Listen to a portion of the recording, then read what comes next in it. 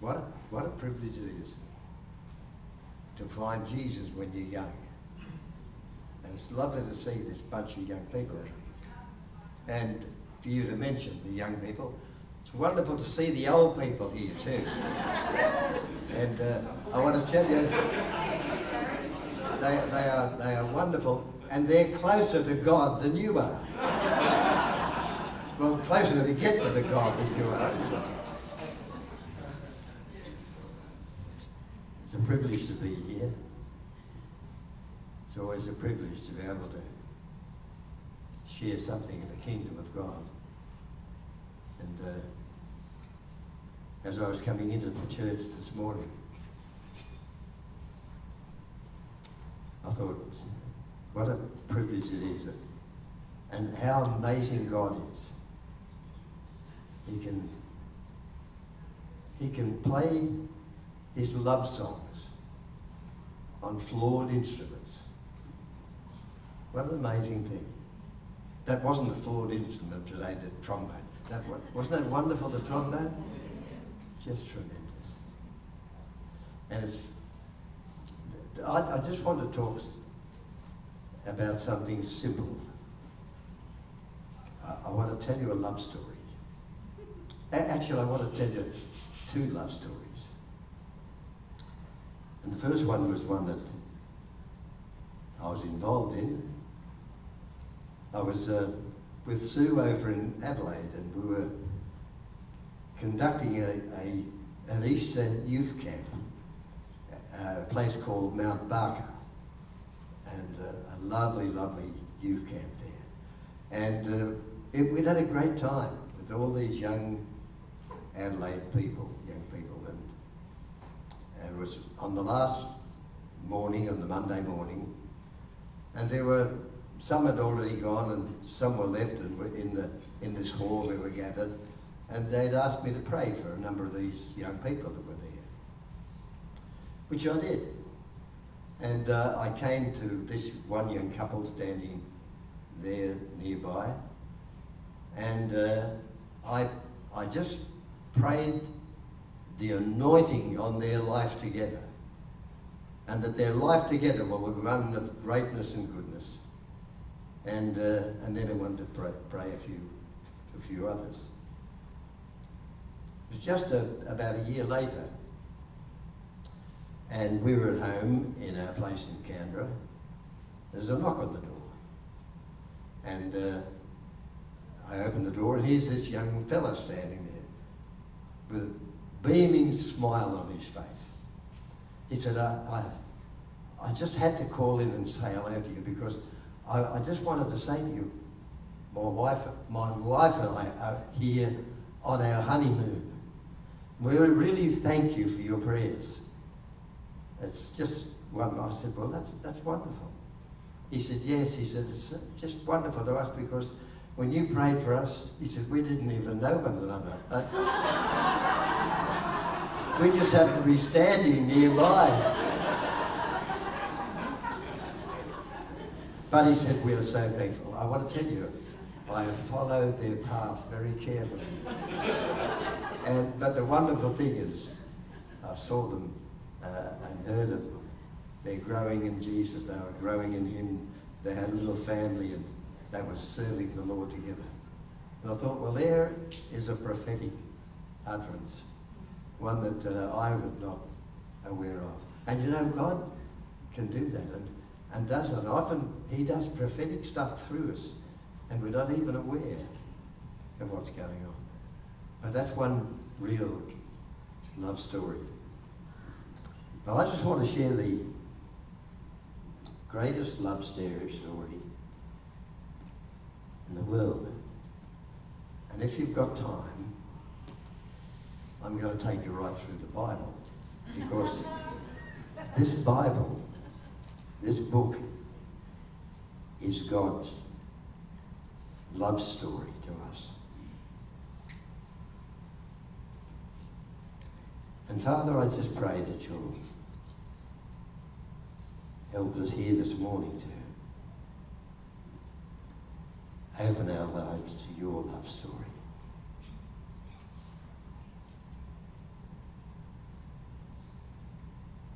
Lord, just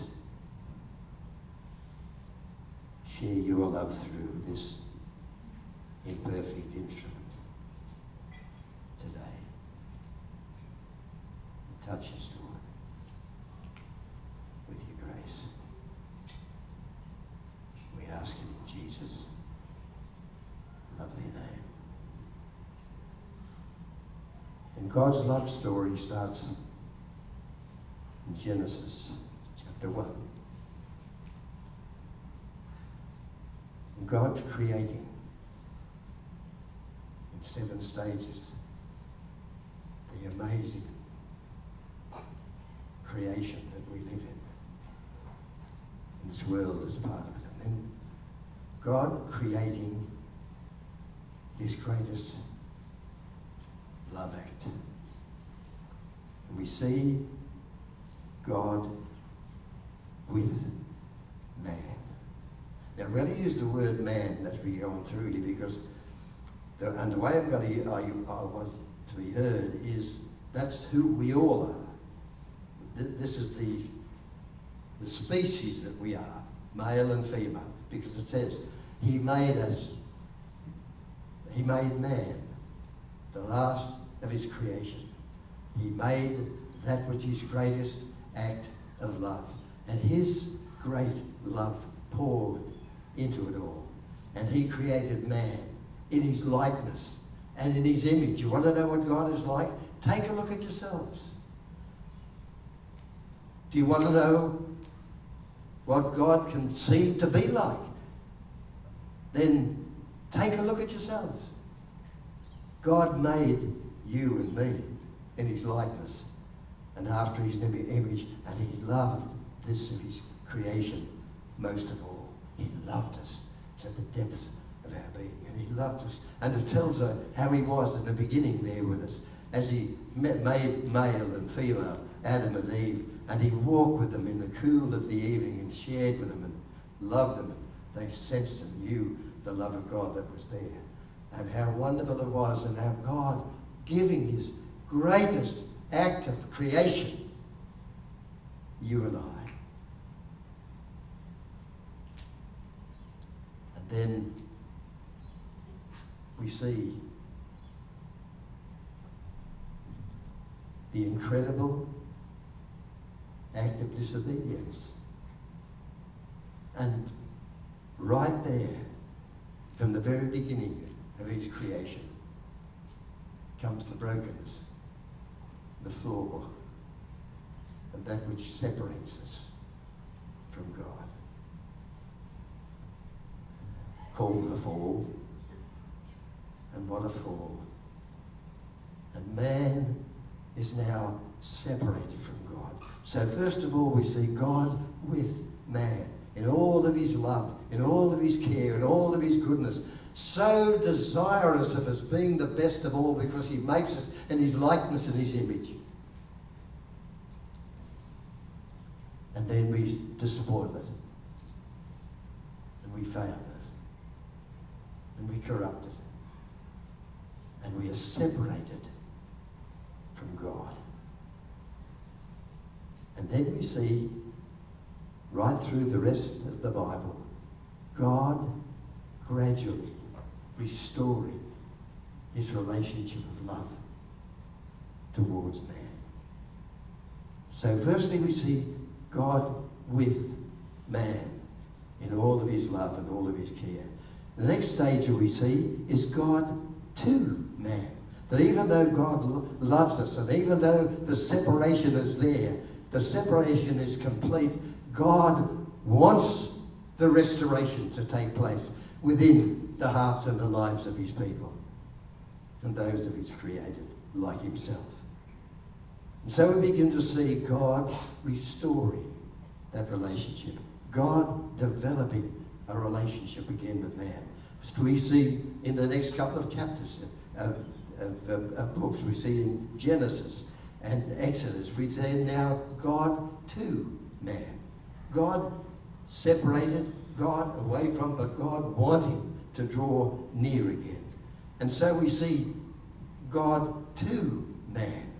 We see it with Abraham the angel with Abraham. We see it in this mysterious person, Melchizedek, and the promises that are there that the offspring of Abraham would produce the multitudes of people. We see it, this God to man, God away, God separated and yet reaching out. We see it there with Moses and with the burning bush, and Moses calling out the people of Israel again. We see it there with Moses and the people as they traveled with the pillars of fire, and we see it with the cloud. We see God now at a different distance. And God wanting to draw near, but God at a distance. And this is how we see the multitudes within the world today. There are very few people that are true atheists, but there are many, many people who see God only from a distance. Only from a distance. We see it in some of the various religions of the world. Smatterings of relationship, smatterings of understanding, smatterings of being in touch with. We see it, Sue and I, very much in the Aboriginal communities and in their understandings of God. It's amazing that the Aboriginal people are monotheistic. You realise that? They don't have other gods. They are monotheistic, but there's this so small, so vague understanding of the one true God. And we see a vast number of people today in that very role, that very place. We see it in the humanitarian that takes place. Humanitarian acts that take place within people's lives and within people and within communities and within political understanding. There is that groping and grasping and seeking to know something of God, but from a distance. So we see this here in Genesis and Exodus. God to man. And then we see another phase, the developing phase again, which is, I would say, God among men. So God has come closer again in his love and in his grace. He's coming closer again. We see God among men. And we see this in the books of Leviticus and Numbers and Deuteronomy. We see God, for instance, the tabernacles built in the desert there. And God's presence is there in the midst in the tabernacle. We see it in the Ark of the Covenant that they carry with them. The presence of God is there with them, much closer, much nearer, a developing understanding of who God is and the presence of God and the love of God, but still not really in that really beautiful relationship that was there in the beginning. But we see in Leviticus and Numbers and Deuteronomy, and we see the God giving of the commandments. And we see that in people's lives today as well. Knowing a little bit more about God. We see it in the seeing it through the statutes of the church and the various religions that are there in the world. People seeking, groping to understand and to know God a little more, but not really having that deep and beautiful relationship with him. But as God among men, and they're sensing and knowing and having a deeper understanding, and even now getting to the place where we're able to seek to communicate with God. So he gets closer, comes closer again. And so we see God with man there in the beginning, in the brokenness. And then we see God to man, gradually just a vague understanding. And then now God among men. God there in the midst of it, having some understanding of it, learning to worship God, but not really being in that place. And then we see another development of this relationship of God's love. We see God through man. God with man, God to man, God among man, and now God through man, reaching and touching man. We see it in the books of the prophets, in what we call the divine theocracy. That is, God as King. So now God has a much more important sense and role within the hearts and the lives of people, and a deeper understanding of relationship with Him. And it's knowing God through others, knowing God through other agencies, and not just knowing God. But we see this in operation there in the books of Joshua and Judges and the prophets and Samuel and the Chronicles and all of the prophets, right down to John the Baptist, the very last of the Old Testament prophets, who introduces the next wonderful stage. God as man. And so God is back in our midst, and we are in the midst with God. God as man. God now walking, talking, sharing, living, loving, hoping, laughing, smiling in the midst of our lives. Charles Wesley describes this so beautifully. He says it's God contracted as a man. God contracted as a man.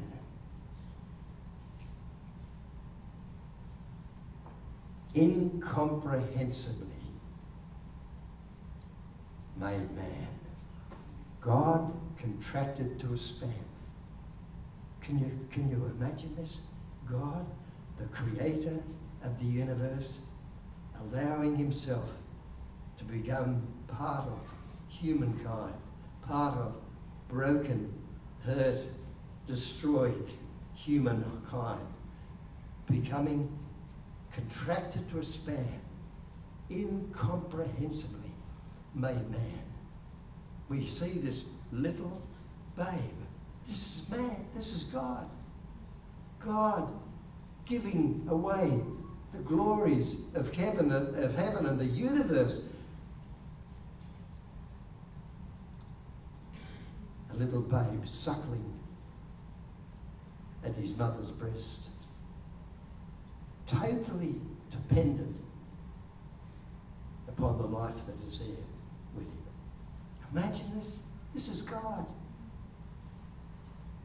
This is God. And now he's walking and talking and sharing and loving. We see this in the Gospels. I remember when I first became a Christian, I'd had no Christian background of any kind, and was led to the Lord by a precious couple. And they started me reading the Gospels. And as I read the Gospels, I just really fell in love with Jesus. Like I'd never been in love before. I realised I'd never really been in love before. I really fell in love with Jesus. So just who he was.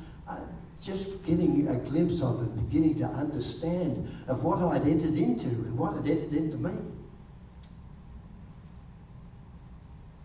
I wanted to know him more, and the thing that was constantly in my thinking was, wouldn't it have been fantastic to be there at that time when Jesus was walking the earth, when God was walking the earth with those people around him?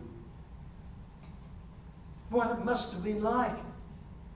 What it must have been like to be one of those disciples. To hear and see and know that they were in the midst of God the Son.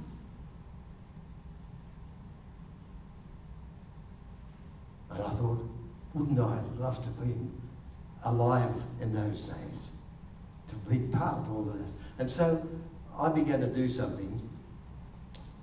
I began to become one of the characters that I was reading about. I'd be the blind man sitting at the side of the road.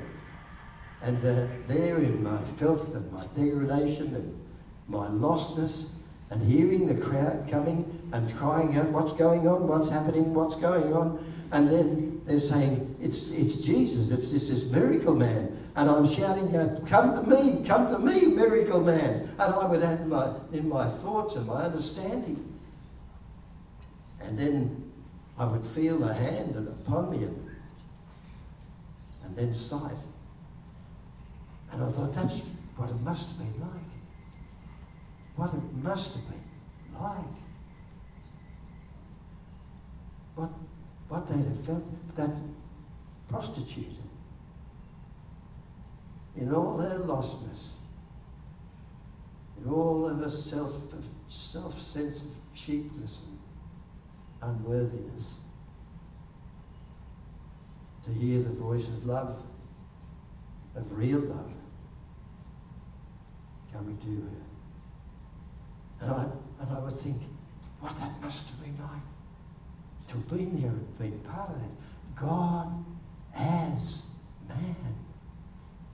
This person who, when he looked on you, you saw in his eyes, you saw love to you, like you'd never seen it before in anyone else. What it must have been like. Wouldn't you love to have been there? To be there at the feeding of the 5,000 we read about? What it must have been like. And so I'd be one of them there, one of the feeding, one of the people sitting watching as the little boy came up with his lunch and gave it to Jesus. Those few little fish, those few little pieces of bread. And then to see the thousands of people being fed by it all. Would you like to have been there for that? What a miracle. But of course, I think the real miracle was the lunch. I mean, could you imagine a kid carrying the lunch around for a couple of days? I know what I'd have been like. I'd have picked all the top off the bread, and I'd have probably squeezed a couple of the fish a bit too. It would have been a very, very unholy mess that I'd have been handing over, I can tell you. But here it was. Here it was. And all of these incredible experiences that people were having. God as man.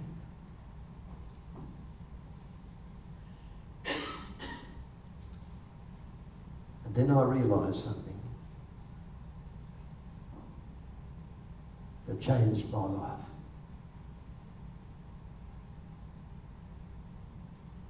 For the last 66 years, I've had the privilege of living. God with man, and then lost. And then God to man, kind of reaching out. And then God with God among men, actually hearing God through the experiences that were there, and then God among men and God through men, hearing God through the voice of others, seeing God through the activities of others, believing God through the words of others, and now something even so wonderful. God as man. God as man.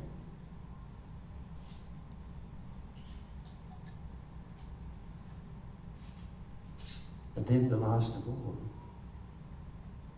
and the most wonderful of all, back to the original relationship. God in man. God in man. And that's why Jesus came. And that's why Jesus allowed himself to be victimized, hated, crucified,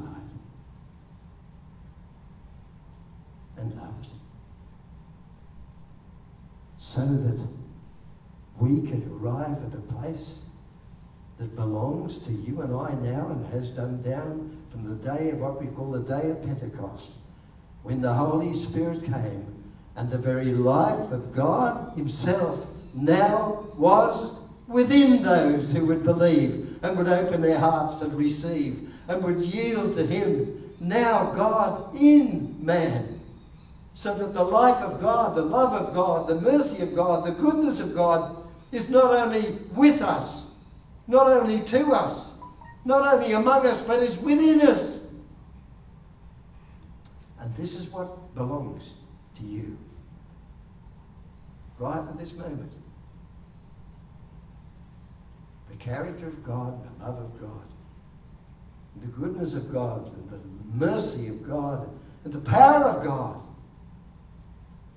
dwells within broken, cracked vessels. You and me. And plays his songs of love through imperfect instruments. But it's there. And so within you is the grace of God by the Holy Spirit within you. But not only in you, but through you. And this is the great desire and activity of God from the very beginning, that you would become part of his grace and part of his love and part of his mercy, part of his power to the world. This is what belongs to you now. The character of God.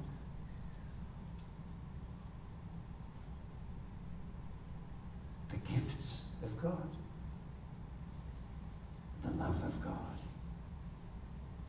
To flow to the world. And if ever there was a time that needed the presence of God through you, that needed the love of God through you, that needed the grace of God through you, that needed the presence of God through you, it's this age that we live in now. Where we, as perhaps, I don't know, but perhaps as never before, people are in that first very stage of being lost to God. Not rejecting him actively, but not even knowing, not even understanding that God is still in our midst and his love flows to each and every living human being in the face of the earth. And all it needs is for you and I to realize and understand who we are and what we possess and what belongs to us and what is in us. Do you understand what is in you? Let me just close with this. Sue and I were at a Zoom yesterday, which was a prayer Zoom for the activity of it was called the National Prayer. The National Prayer and Fasting Day. And one of the speakers was an Aboriginal man. And he just said,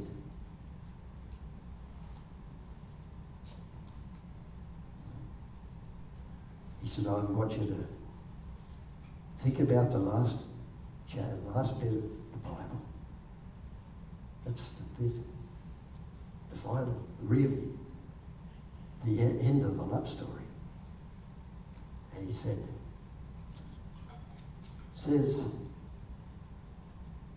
in Revelation chapter 3, behold, I stand at the door and knock. And he said, that's the world out there, and they don't even know. And we just need to open the door, our own personal door, and the church door, and welcome them in. They're there, and they need to hear. But we go on from one to that, which is even greater than that. Open those church doors so that we can go out and take the love of God and the mercy of God and the goodness of God and the message of God to the world that says, come to me and I will bring you life and love. That's what the world needs more than anything else. That great love story. And we've got it to share and to tell through our imperfect lives. The love of God. You can take it, simply share it as best operates through you. Father, just bless this precious mob and give to us the understanding in it. You're in our lives. God is within us. And with your grace and your mercy and your love, we go out and tell it to the world. We pray it in Jesus' name.